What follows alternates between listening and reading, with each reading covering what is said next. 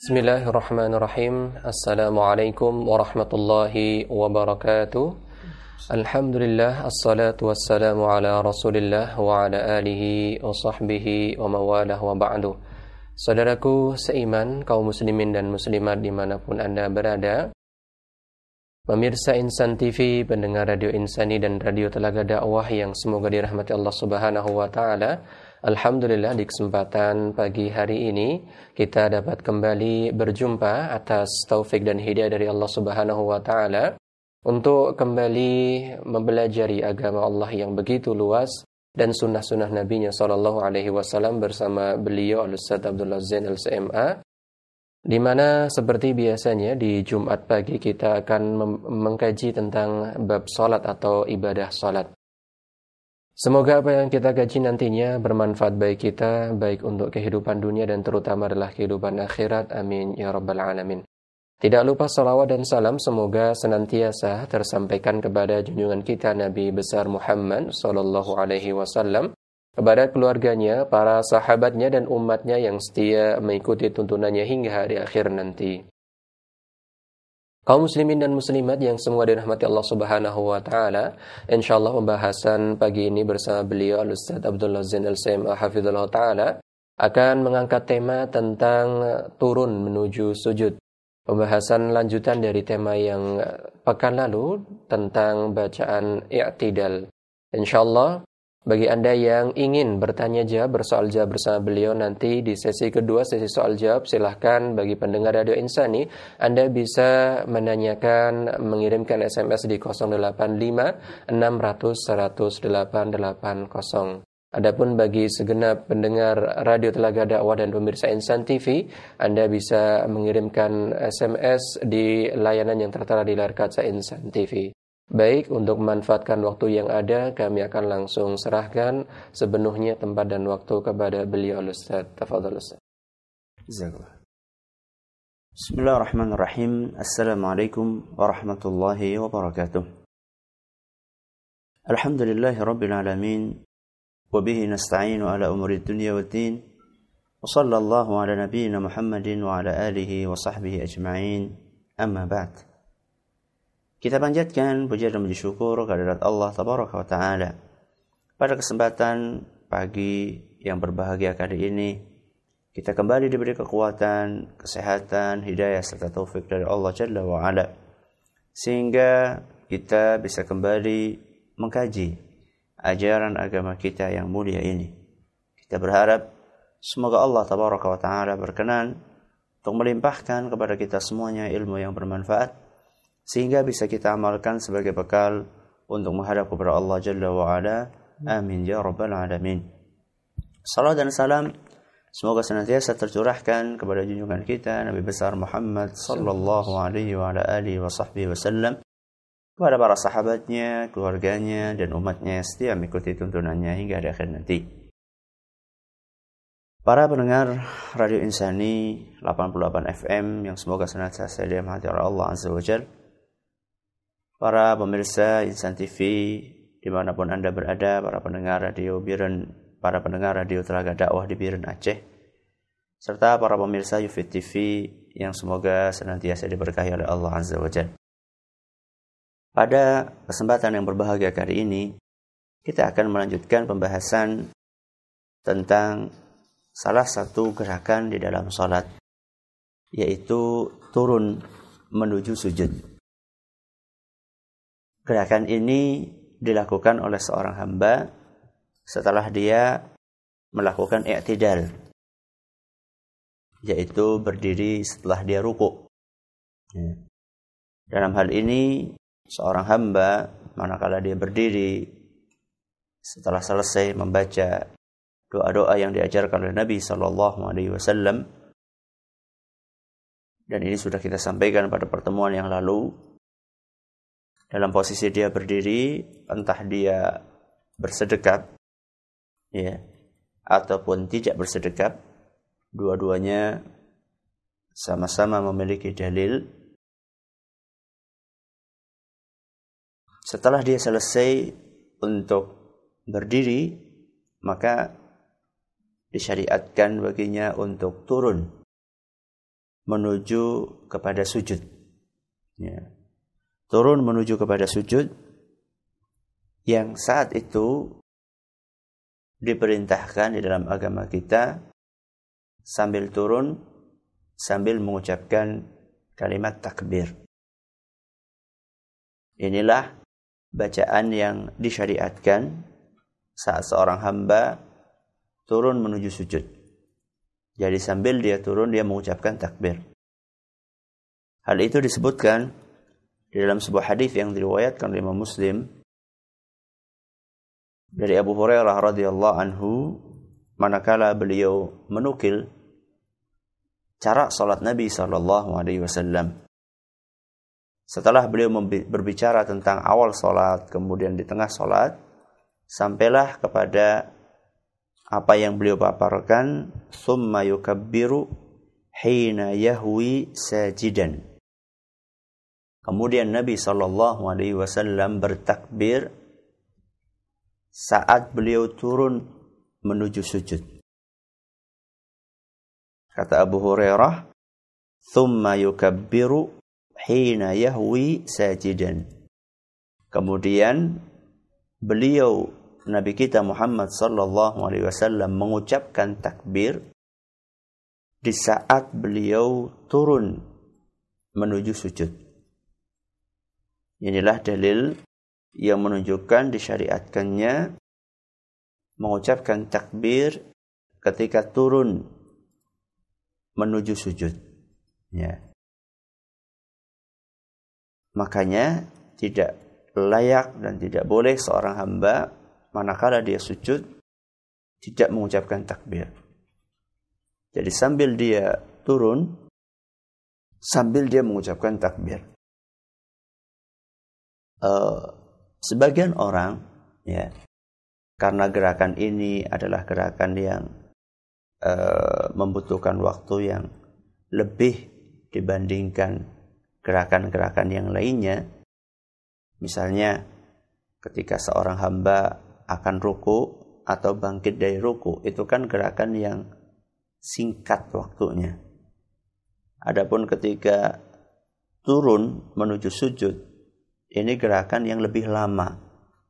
Begitu pula ketika dia habis sujud akan berdiri, ini juga gerakan yang agak lama juga.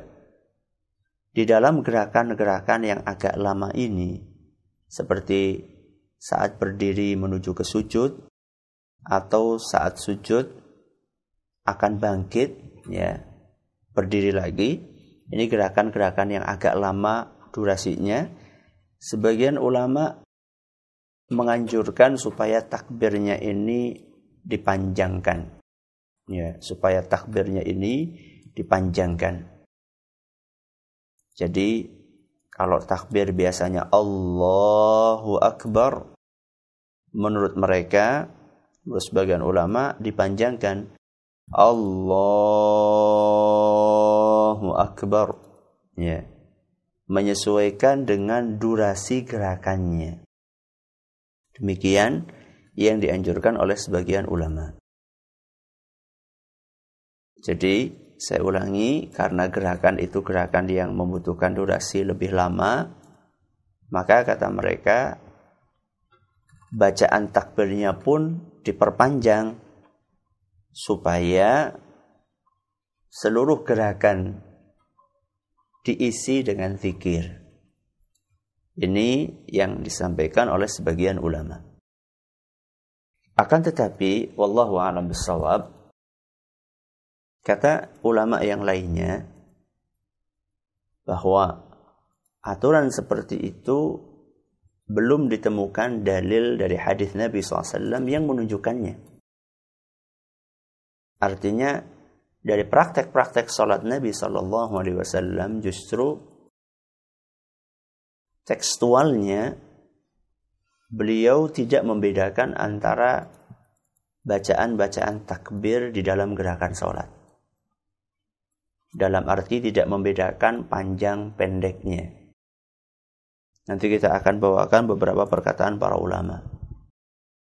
Makanya Al-Imam Ibnu Hajar Al-Asqalani rahimahullah, ketika beliau membawakan salah satu hadis yang dipahami oleh sebagian ulama bisa dijadikan dalil untuk memperpanjang bacaan takbir yang tadi hadisnya yang tadi saya bawakan di muka, tsumma yukabbiru hina yahwi sajidan, kemudian Nabi SAW bertakbir saat turun menuju sujud. Nah, sebagian ulama mengatakan saat turun menuju sujud itu maksudnya panjang gitu.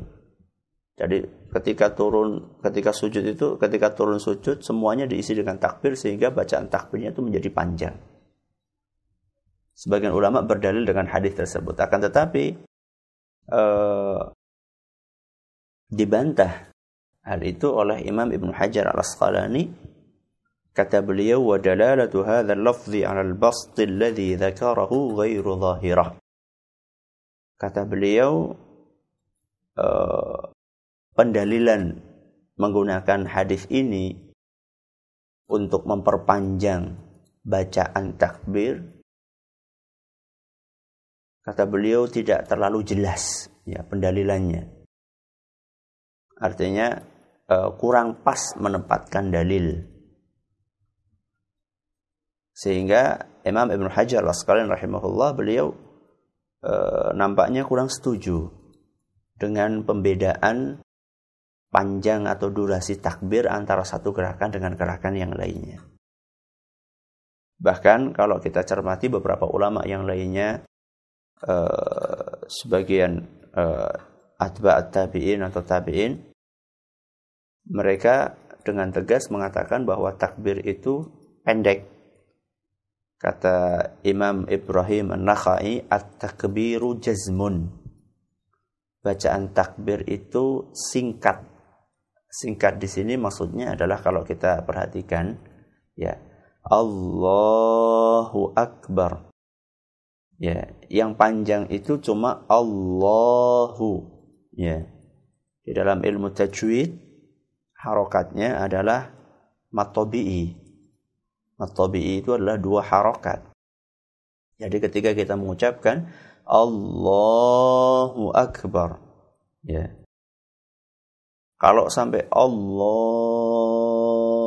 itu berarti sudah lewat dari aturan matobi'i yang cuma 2 harokat.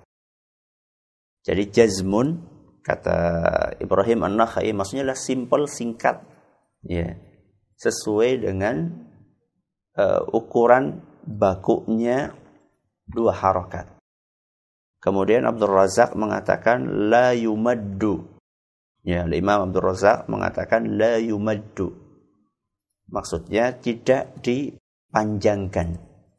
Ya, tidak dipanjangkan. Jadi sesuai dengan gerakan, sesuai dengan umumnya ucapan takbir. Sehingga sebagian ulama memakruhkan, ya, menganggap bahwa memanjangkan takbir itu makruh. Kenapa kok demikian? Karena tidak adanya atau belum ditemukannya dalil, ya, yang menunjukkan hal tersebut. Jadi dari hadis-hadis yang ada tidak menunjukkan adanya perbedaan, ya, antara satu gerakan dengan gerakan yang lainnya, yaitu antara gerakan ruku, sujud dan seterusnya itu tidak ditemukan adanya perbedaan dalam ukuran panjangnya takbir. Jadi panjangnya takbir ya seragam, ya, antara ketika ruku, ketika takbiratul ihram, ketika sujud dan seterusnya.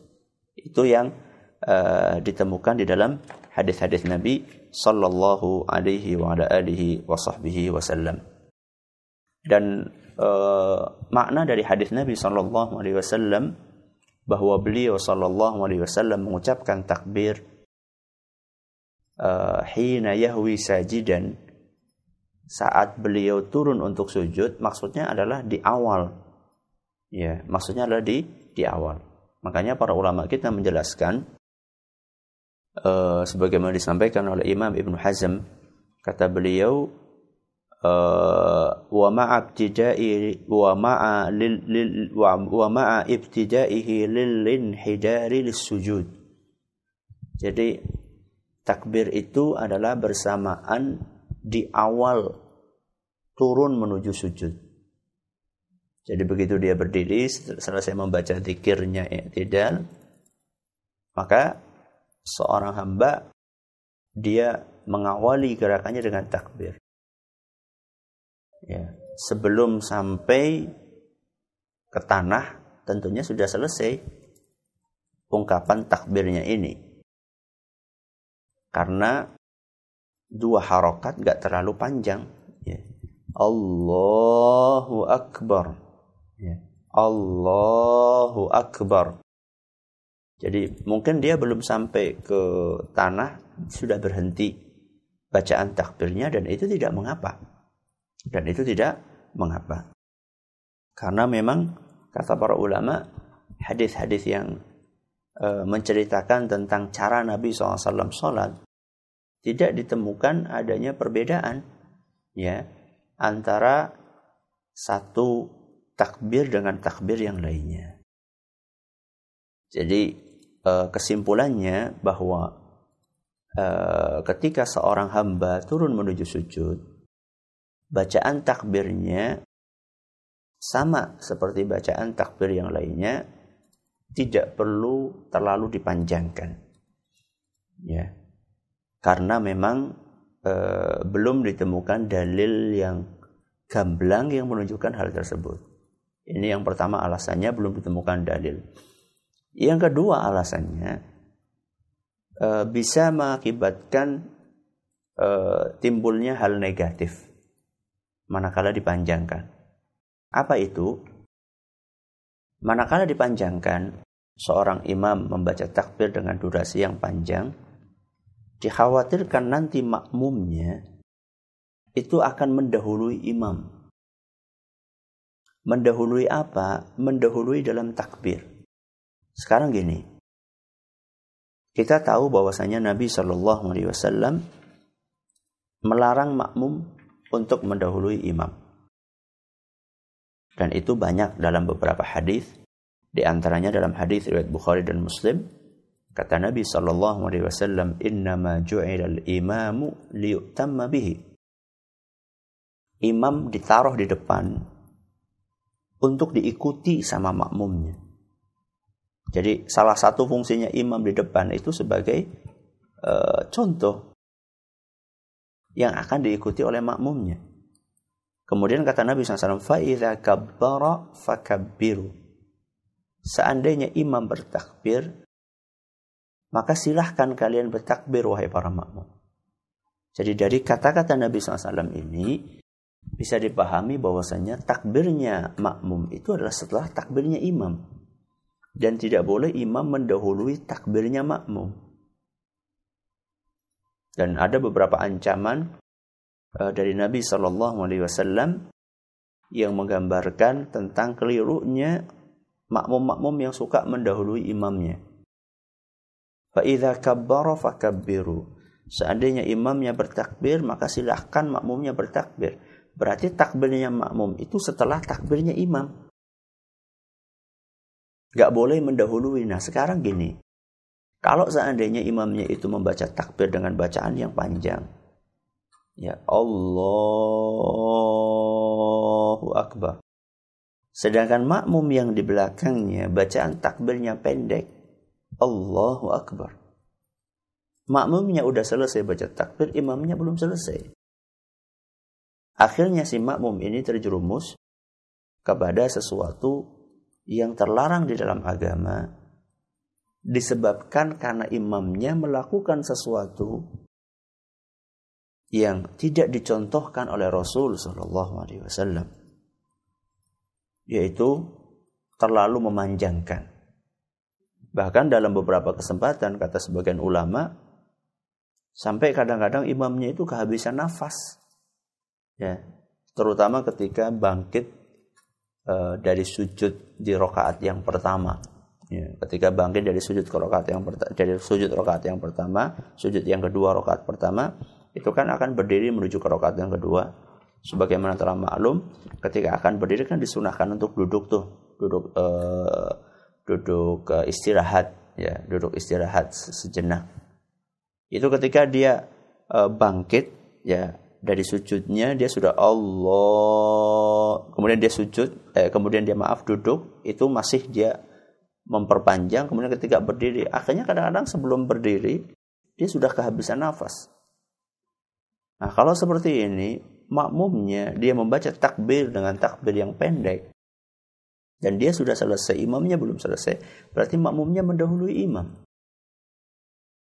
Dan akibat negatif ini sudah diingatkan oleh sebagian ulama seperti Imam Ibnu Hazm rahimahullah. Kemudian sebelumnya juga Imam Ahmad, sebagaimana dinukil dalam Tabaqat Al-Hanabilah, yang menunjukkan bahwasannya pertama itu tidak dicontohkan oleh Nabi SAW terlalu memanjangkan bacaan takbir.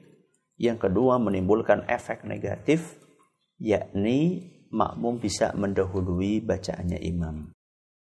Wallahu a'lam bishawab. Maka kesimpulannya tidak dianjurkan untuk memperpanjang bacaan takbir ya, walaupun seorang itu sedang melakukan sebuah gerakan yang durasinya agak lama.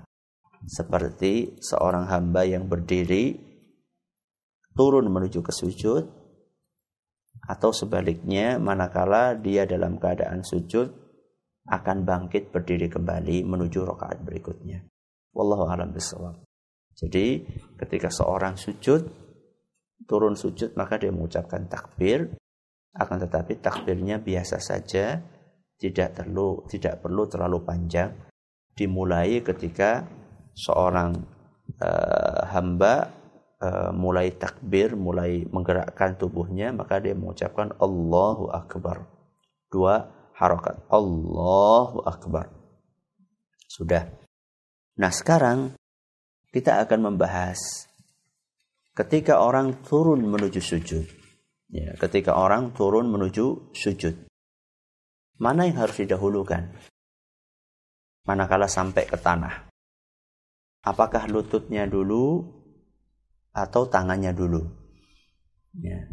Ketika seorang hamba turun menuju sujud, ketika sampai di tanah, dia dahulukan lututnya, yang menyentuh tanah duluan lututnya, atau yang menyentuh tanah duluan tangannya. Masalah ini adalah masalah yang diperselisihkan oleh para ulama. Ada sebagian ulama mengatakan tangannya dulu yang nyentuh tanah, yang nyentuh lantai. Ada sebagian ulama yang mengatakan lututnya dulu baru tangan yang nyentuh lantai. Ini perbedaan yang cukup panjang di antara para ulama.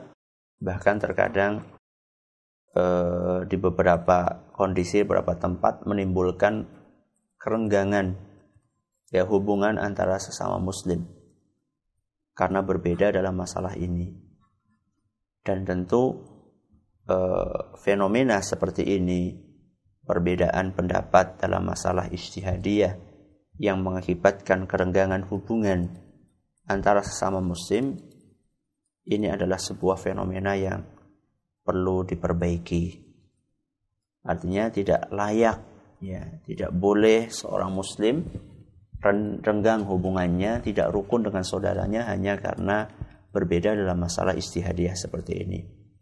Apalagi para ulama kita sudah berijma bahwa dua-duanya ini sama-sama sah sholatnya. Jadi baik yang mendahulukan tangannya maupun yang mendahulukan lututnya, itu dua-duanya sama-sama sah sholatnya dan sama-sama boleh untuk dilakukan.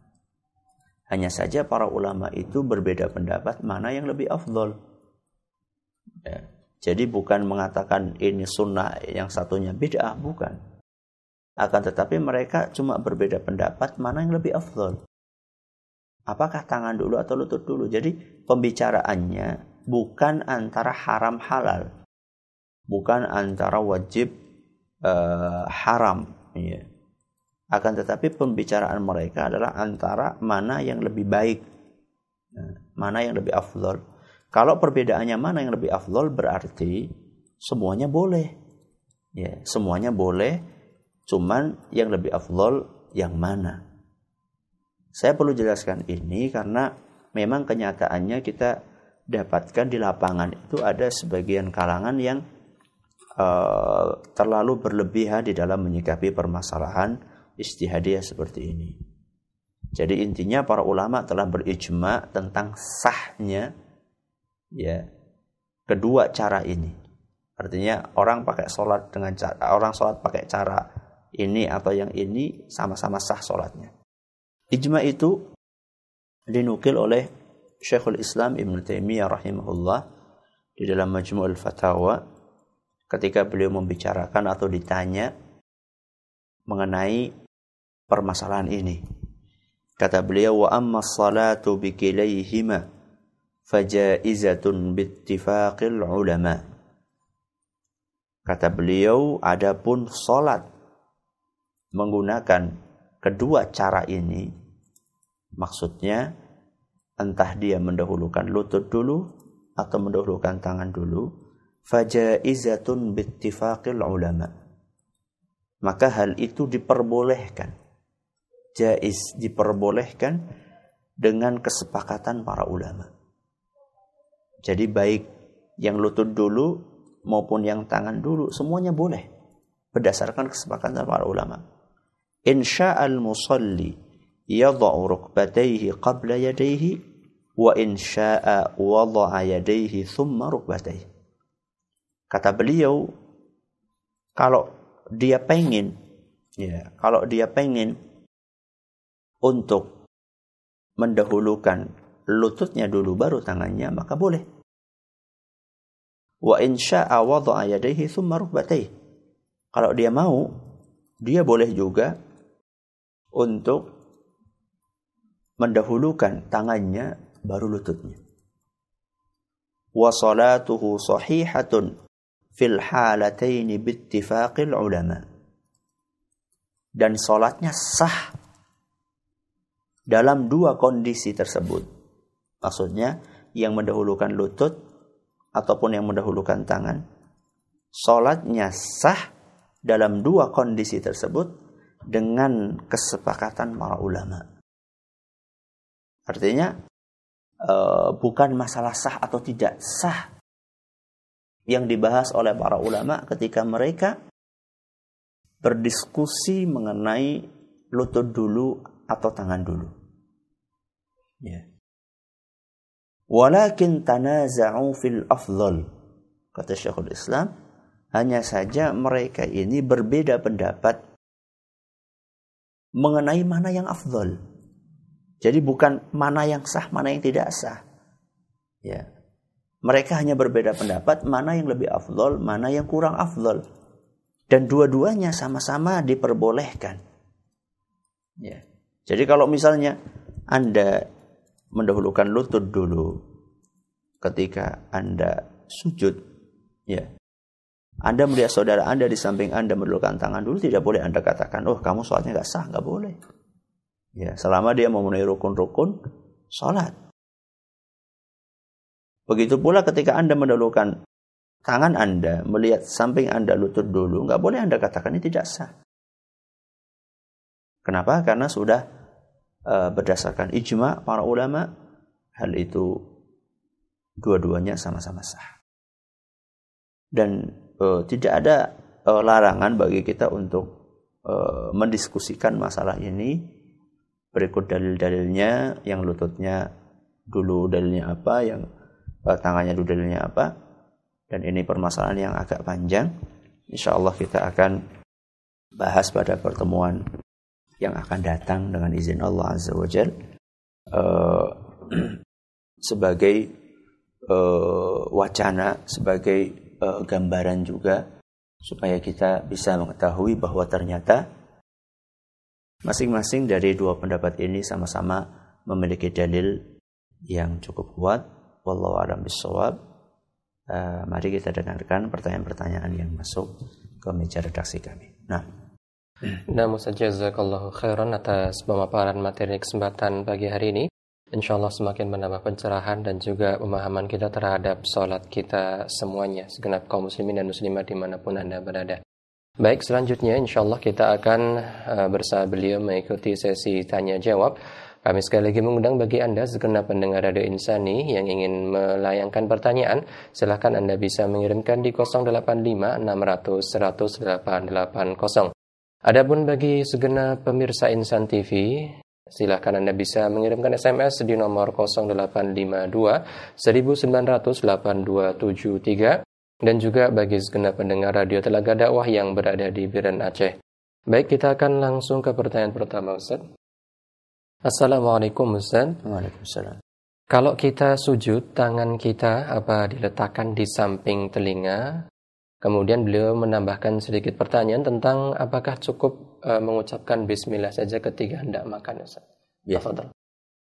Yang pertama mengenai tangan ketika takbir ya. Apakah di samping telinga atau sejajar? Kalau kita baca hadis-hadisnya, di situ disebutkan hadwa al-mankibain dalam satu riwayat, yang kedua hadwa al-udhunain. Dalam satu riwayat dikatakan sejajar dengan pundak, dan riwayat yang lainnya sejajar dengan telinga. Jadi yang penting dia itu sejajar, tidak harus di sampingnya. Ya ketika seorang mengangkat seperti ini sudah sejajar. Ya, sudah sejajar dengan telinganya. Ini kalau mengambil riwayat yang pertama. Kalau kita ambil riwayat yang kedua, sejajar dengan pundak, maka seperti ini. Ya, jadi ini sejajar dengan pundak, dan dua-duanya sama-sama dicontohkan oleh Nabi kita Muhammad SAW. Yang tidak dicontohkan adalah jempolnya ini harus nyentuh ke telinga. Ini malah tidak dicontohkan oleh Nabi kita Muhammad SAW. Jadi kalau sholat itu harus jempolnya ini nyentuh ke daun telinga. Ini malah nggak diajarkan sama Nabi kita Muhammad SAW. Yang diajarkan sama beliau adalah sejajar. Dalam sujud, Ustaz. Dalam sujud gimana? Ada yang ditanyakan dalam sujud, Ustaz. Ketika sujud apakah dua telapak tangan kita ada di sisi telinga? Iya. Ini insya Allah nanti kita akan bahas pada saatnya ketika kita akan mengkaji masalah sujud, maka terus ikuti saja. Mungkin sekitar dua pertemuan lah, ya, karena besok ini masih kita akan membahas tentang perbedaan pendapat di antara para ulama mengenai tangan dulu atau lutut dulu. Nanti insya Allah baru kita akan bahas masalah sujud dengan izin Allah Azza wa Jalla, maka ikuti terus pengajian ini. Tentang bismillah sebelum makan. Tentang bismillah sebelum makan, cukup dengan mengucapkan bismillah, tidak harus sampai bismillahirrahmanirrahim. Memang ada beberapa perbedaan pendapat di antara para ulama, akan tetapi wallahu a'lam bishawab, nampaknya yang lebih kuat itu adalah yang cukup membaca bismillah. Ya, wallahu a'lam bishawab. Nah, Ustaz, jazakallah khairan atas jawabannya. Semoga dapat dipahami oleh penanya, Bapak Mamat yang ada di Banjarnegara, sekaligus genap kaum muslimin dan muslimat dimanapun Anda berada. Yang selanjutnya, Ustaz, datang dari Mbah Muslimah yang ada di dari Mbak Rini di Purbalingga, Ustaz. Yeah. Beliau menanyakan tentang ada redaksi lain selain yang disampaikan oleh Ustaz yang 9 tersebut. Beliau katanya mengetahui atau mungkin mendapatkan pelajaran dari redaksi tersebut ada 2. Yang satu cukup panjang dengan bahasa Indonesia, tidak bisa kami bacakan dengan saksama, Ustaz, karena sulit untuk bacanya. Yang pertama, beliau menuliskan bahasanya lafadznya Rabbana lakal hamdu hamdan katsiran thayyiban mubarakan fihi mil as-samawat aw mil us-samawati wa mil'ul ardi wa mil'u ma syi'ta min syai'in ba'du. Kemudian yang kedua cukup panjang, Ustaz, sehingga tidak bisa terbaca dengan sempurna karena pakai bahasa Indonesia, Ustaz. Agak sulit. Apakah beliau menanyakan apakah boleh dibaca walaupun ada tambahannya, mungkin dari redaksi yang sebelumnya Ustaz sampaikan. Mohon penjelasan, Ustaz. Wallahu alam, kalau sekilas yang disampaikan oleh penanya ini tidak jauh beda dengan apa yang saya sampaikan kalau nggak salah. Ya, kalau saya dengarkan itu kemarin redaksinya kayaknya sudah saya sebutkan. Coba nanti saya cek lagi. Ya, jadi apa yang disampaikan tadi sekilas saya perhatikan itu redaksinya sudah saya sebutkan kemarin. Wallahu a'lam bishawab. Apa yang saya sampaikan kemarin itu tidak saya katakan hanya terbatas itu saja. Ya, bisa jadi ada tambahan atau ada redaksi yang lainnya yang diriwayatkan dari Nabi SAW. Maka kaidahnya atau prinsipnya adalah kalau misalnya Anda menemukan bacaan lain dan itu ada hadisnya dan sahih dan itu belum saya sebutkan, baca aja enggak apa-apa, yang penting itu ada hadisnya. Jadi apa yang saya sampaikan kemarin 9 bacaan itu bukan dalam rangka membatasi hanya 9 itu saja, karena tentunya yang seperti itu membutuhkan studi yang mendalam, penelitian yang komprehensif, dibaca hadis-hadisnya semuanya, dan itu tentu bukan makomnya kami. Ya, kami hanya menukilkan apa yang disampaikan oleh para ulama yang di dalam kitab-kitab mereka. Adapun penelitian secara rinci sampai ke mana, sampai ke detail-detailnya, itu terus terang makomnya para ulama. Itu makomnya para ulama. Nah, wallahu a'lam. Nah, jazakallahu khairan. Semoga di kesempatan yang akan datang beliau bisa menyampaikan tentang hal ini. Untuk Mbak Rini kami mohon sabar ya untuk menunggu, insyaallah semoga bisa diberikan penjelasan insyaallah di kesempatan yang akan datang. Berikutnya Ustaz, pertanyaan dari hamba Allah yang tidak menyebutkan namanya. Assalamualaikum warahmatullahi wabarakatuh Ustaz. Waalaikumsalam. Beliau menanyakan bagaimana jika dalam turun ke sujud diselang-seling diganti Ustaz, atau kadang-kadang tangan dulu, kadang-kadang kaki dulu. Apakah itu boleh Ustaz? Tafadhal. Bagaimana kalau misalnya kadang tangan dulu, kadang lutut dulu? Kalau kita perhatikan apa yang disampaikan oleh Syekhul Islam tadi, semuanya sama-sama sah. Jadi boleh dengan ini, boleh dengan ini. Ya. Jadi seandainya seorang hamba meyakini bahwa dalilnya sama-sama kuat, baik yang lutut dulu maupun tangan dulu, dan dia belum bisa menentukan pendapatnya mana yang lebih kuat, maka tidak mengapa. Ya, maka tidak mengapa dia mengambil pakai ini kadang-kadang, pakai ini kadang-kadang, karena dua-duanya sama-sama sah. Dua-duanya sama-sama sah berdasarkan ijma' para ulama sebagaimana dinukil oleh Syekhul Islam Ibnu Taimiyah rahimahullah. Tapi manakala seorang hamba sudah menjatuhkan pilihannya bahwa ini lebih kuat, maka ya afdolnya dia memakai yang dia pilih tersebut. Tapi kalau dia masih ngambang, ya, masih belum bisa menentukan mana yang lebih kuat menurut dia berdasarkan keilmuan yang dia miliki, berdasarkan penelitian yang dia lakukan, maka tidak mengapa dia pakai ini atau pakai ini, karena dua-duanya sama-sama sah atau sama-sama sah sholat menggunakan salah satu di antara keduanya. Wallahu a'lam. Nah, jazakallahu khairan. Semoga dapat dipahami oleh penanya dan juga segenap kaum muslimin dan muslimat. Yang selanjutnya Ustaz, dari hamba Allah yang ada di Kalimana, beliau menanyakan Ustaz, apakah kalau masuk musola, kata beliau wajib, apakah masuk musola itu wajib sholat tahiyatul masjid sebagaimana masuk masjid-masjid yang lain? Mungkin beliau kurang memahami tentang masjid dan musola. Disunahkan, ya, disunahkan bagi seorang hamba untuk melakukan sholat tahiyatul masjid di tempat sholat, entah itu namanya musola, entah itu namanya masjid, entah itu namanya langgar. Ya. Jadi sebenarnya istilah musola untuk yang kecil, langgar yang lebih kecil lagi, masjid yang besar, itu sebenarnya istilah lokal negeri kita, ya, istilah lokal negeri kita Indonesia. Kalau yang kita kenal saat kami berada di Arab itu ya masjid sama masjid jami. Ya, kalau masjid jami itu yang digunakan untuk sholat Jumat, kalau masjid ya yang digunakan untuk sholat 5 waktu, entah itu kecil, entah itu besar. Jadi Nabi SAW tidak, setahu kami, tidak membedakan antara masjid yang besar maupun masjid yang kecil, atau yang diistilahkan di negeri kita dengan musola atau langgar, sama-sama disunnahkan untuk melakukan sholat tahiyatul masjid manakala masuk ke dalamnya. Wallahu a'lam. Nah, Ustaz, jazakallahu khairan. Berikutnya Ustaz, datang pertanyaan, tidak menyebutkan namanya. Beliau menanyakan tentang menyikapi imam ketika bermakmum. Ketika imam berbeda turun sujudnya dengan kita, ataupun ketika tasyahudnya, ataupun mungkin ke dalam kondisi yang masbuk, itu mungkin dari tasyahud akhir kita dengan tasyahud yang seperti ini, imamnya dengan yang seperti itu, ada perbedaan Ustaz. Bagaimanakah untuk menyikapi yang bijak itu, bagaimana Ustaz? Apakah kita harus mengikuti imam atau kita tetap dalam keyakinan mungkin yang kita pegang Ustaz? Ya.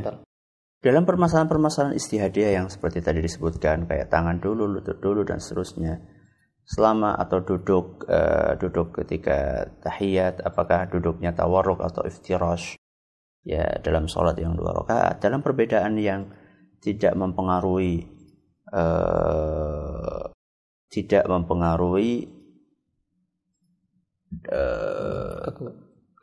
kesempurnaan sholat, atau tidak mempengaruhi makmum mengikuti imam. Dalam arti kan ada beberapa perbedaan. Contoh kayak gini, misalnya duduk istirahat. Kalau misalnya imamnya nggak duduk, atau imamnya duduk, makmumnya nggak duduk, itu kan bisa jadi nanti makmum akan mendahului imam. Ini perbedaan yang bisa berefek makmum mendahului imam. Kalau yang seperti ini seyogyanya makmum mengikuti imam. Tapi kalau perbedaan yang tidak menimbulkan efek tadi, jadi tidak menimbulkan efek makmum mendahului imam, seperti contoh, hanya berbeda di dalam cara duduk di tahiyat akhir. Imamnya duduknya tawarruk, makmumnya iftirash. Itu kan tidak ngefek kepada makmum mendahului imam. Atau seperti yang tadi, lutut dulu atau tangan dulu, itu juga setahu kami tidak menimbulkan efek makmum mendahului imam. Dalam kondisi yang seperti itu, yang bijak ya masing-masing mengikuti pendapat yang dia yakini. Ya, karena seperti yang saya sampaikan tadi, dalam masalah, contohnya dalam masalah turun menuju sujud itu dua-duanya sama-sama sah, sehingga imamnya pakai ini atau pakai itu sama-sama sah, makmumnya juga walaupun berbeda sama-sama sah. Jadi para ulama menjelaskan innama ju'ilal imamu liyutamma bihi, imam itu ada di depan untuk diikuti. Bukan berarti bahwa dalam masalah istihadiyah itu harus diseragamkan, ya, kecuali kata sebagian ulama, kecuali kalau sampai berefek makmum menjadi ketinggalan atau menjadi mendahului gerakan imam. Kalau sampai seperti itu, maka sebagian ulama mengatakan ya sebaiknya makmum mengikuti imam sehingga dia tidak terjerumus kepada perilaku mendahului imam. Oke, ini pertanyaan terakhir. Silakan. Nah, Ustaz, jazakallahu khairan. Insyaallah pertanyaan terakhir di kesempatan pagi hari ini datang dari hamba Allah yang ada di Purbalingga. Beliau menanyakan tentang bacaan setelah sholat Ustaz, di mana yang beliau ketahui atau kita ketahui bersama adalah istighfar 3 kali Ustaz, dengan mengucap astagfirullah. Namun manakala beliau membuka sebuah kitab, menurut beliau karya salah seorang imam ahli hadis, beliau menemukan dalam tuntunan sifat sholat Nabi, beliau mengatakan bahasanya ada tuntunan lain setelah sholat subuh, khususnya setelah selesai salam mengucapkan doa Allahumma a'inni ala zikrika wa syukrika husni ibadatika. Apakah itu dituntunkan dari Rasulullah SAW? Tafadhal. Wallahu a'lam. Yang saya ketahui bacaan itu adalah dibaca sebelum salam, ya, dibaca sebelum salam. Memang di dalam redaksi hadisnya itu disebutkan dubur as-salah, di akhir salat. Para ulama memang berbeda pendapat, akhir ini maksudnya adalah akhir setelah salam atau akhir setelah tasyahud sebelum salam. Itu ada perbedaan pendapat para ulama, tapi Allah alam shawab, nampaknya yang mengatakan sebelum salam itu lebih kuat, dan ilmu ada pada Allah Subhanahu wa taala. Maka itu yang kami ketahui. Jadi itu dibacanya adalah sebelum salam, Allahumma inni ala dzikrika wa syukrika husni ibadatik, setelah seorang hamba selesai mengucapkan tasyahud. Wallahu a'lam bissawab. Nah, Ustaz, jazakallah khairan atas jawaban-jawabannya dari seluruh penanya, dan kami ucapkan juga jazakumullah khairan bagi seluruh penanya yang sudah melayangkan pertanyaan di kesempatan pagi hari ini. Mungkin sebagai penutup, Ustaz, disampaikan beberapa titik poin penting dari apa yang antum paparkan di kesempatan pagi ini. Tafadhol. Yang pertama adalah ketika seorang hamba turun menuju sujud, dia turun sambil mengucapkan takbir, dan takbir ini diucapkan di awal dia bergerak, ya, dan berhenti sebelum dia sampai ke lantai. Lalu para ulama menjelaskan tidak disunahkan untuk memanjangkan suara takbir, ya, cukup singkat saja, Allahu Akbar 2 harokat. Kemudian apakah lutut dulu atau tangan dulu yang diletakkan di lantai, ini akan kita bahas pada pertemuan yang akan datang insyaallah. Walaupun masing-masing, baik yang meletakkan lutut dulu ataupun tangan dulu, sama-sama sah berdasarkan ijma' para ulama. Para ulama hanya sekedar berbeda pendapat mana yang lebih afdal. Wallahu a'lam bishawab. Jazakallahu khairan atas pemaparannya, dan insyaallah semoga dapat kita ambil pelajaran dan faidah yang sangat banyak sekali.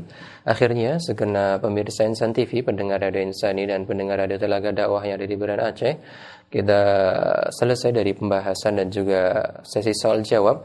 Kita berharap semoga Allah Subhanahu wa taala menuliskan setiap apa yang kita usahakan di kesempatan hari ini termasuk dalam amal ibadah yang diterima Allah Subhanahu wa taala. Amin ya rabbal alamin. Dan kami mengucapkan kepada segenap pemirsa ataupun pendengar yang semoga dirahmati Allah, jazakumullah khairan atas atensi dan atas keikutsertaan mengikuti kajian ini di kesempatan pagi hari ini. Semoga Allah mengganti dengan yang lebih baik. Dan akhirnya kita tutup perjumpaan kita di kesempatan pagi hari ini dengan membaca kafaratul majlis. Subhanakallahumma bihamdika asyhadu an la ilaha illa anta astaghfiruka wa atubu ilaik. Wassalamualaikum warahmatullahi wabarakatuh.